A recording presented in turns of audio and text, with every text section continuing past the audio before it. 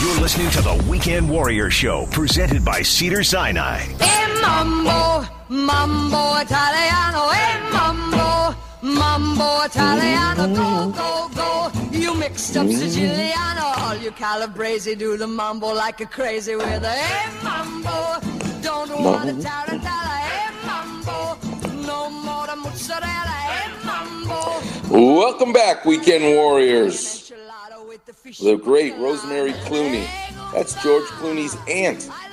Who knew she was such a great singer, but she was. Singing Mambo Italiano. Because we're talking about the Italian-American version of the power of persuasion. All of you driving around right now listening to me, and I know how many of you are there, and I thank you for telling your friends, your family, and being basically the orthopedic surgeon in the family now because you listen to the show. I talked earlier about surgery this week where I fixed a young girl, a basketball player's torn anterior cruciate ligament, but she also tore her meniscus. So you say to yourself, how do I know my meniscus is torn? Well, here's a bit of advice that involves some clapper vision of how you can make your own diagnosis. So if you're sitting right now, I want you to feel your knee. Feel your kneecap and feel how it's kind of like a poker chip. Feels like an Oreo cookie. It's shaped like a circle, like a clock. Feel 12 o'clock. Feel the top of your kneecap. Feel the sides of your kneecap, 3 o'clock and 9 o'clock. But now feel 6 o'clock. 6 o'clock of your kneecap. What 6 o'clock on your kneecap means is that you're actually now right in front of the joint line where the shin bone, the tibia, meets the femur.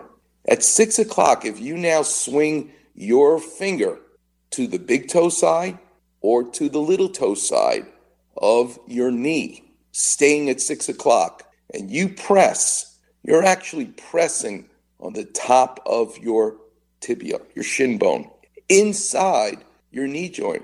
So if you have pain at 6 o'clock and you swing your finger medially or laterally and it hurts, then you are talking about damage that is inside the knee joint.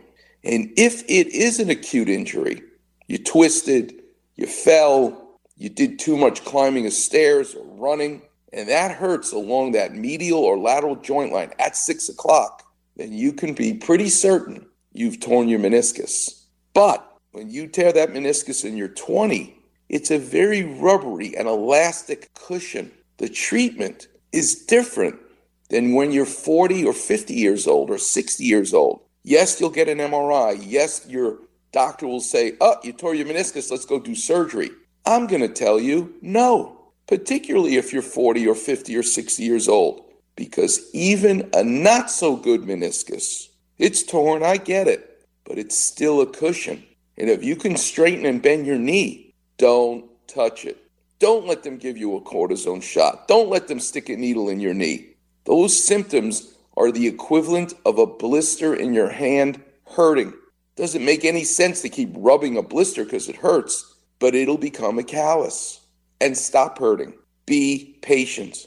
Ride a stationary bike. Walk in the pool. Be conservative. Be holistic. That's my advice to you. If your knee is stuck, you can't straighten or bend it, that's a whole different story. And there, whether you're 20 or 50, it doesn't make a difference to me. But if you're 20 and you tore your meniscus, you better do everything you can as a surgeon to put stitches in that meniscus and repair it. If you're 40 or 50, be careful, because if you try to put stitches into it and the tear is not in the correct location, that surgery will fail. You're better off actually having it trimmed. So this is what goes into the judgment of taking a history. How old are you? How did it happen? The physical exam.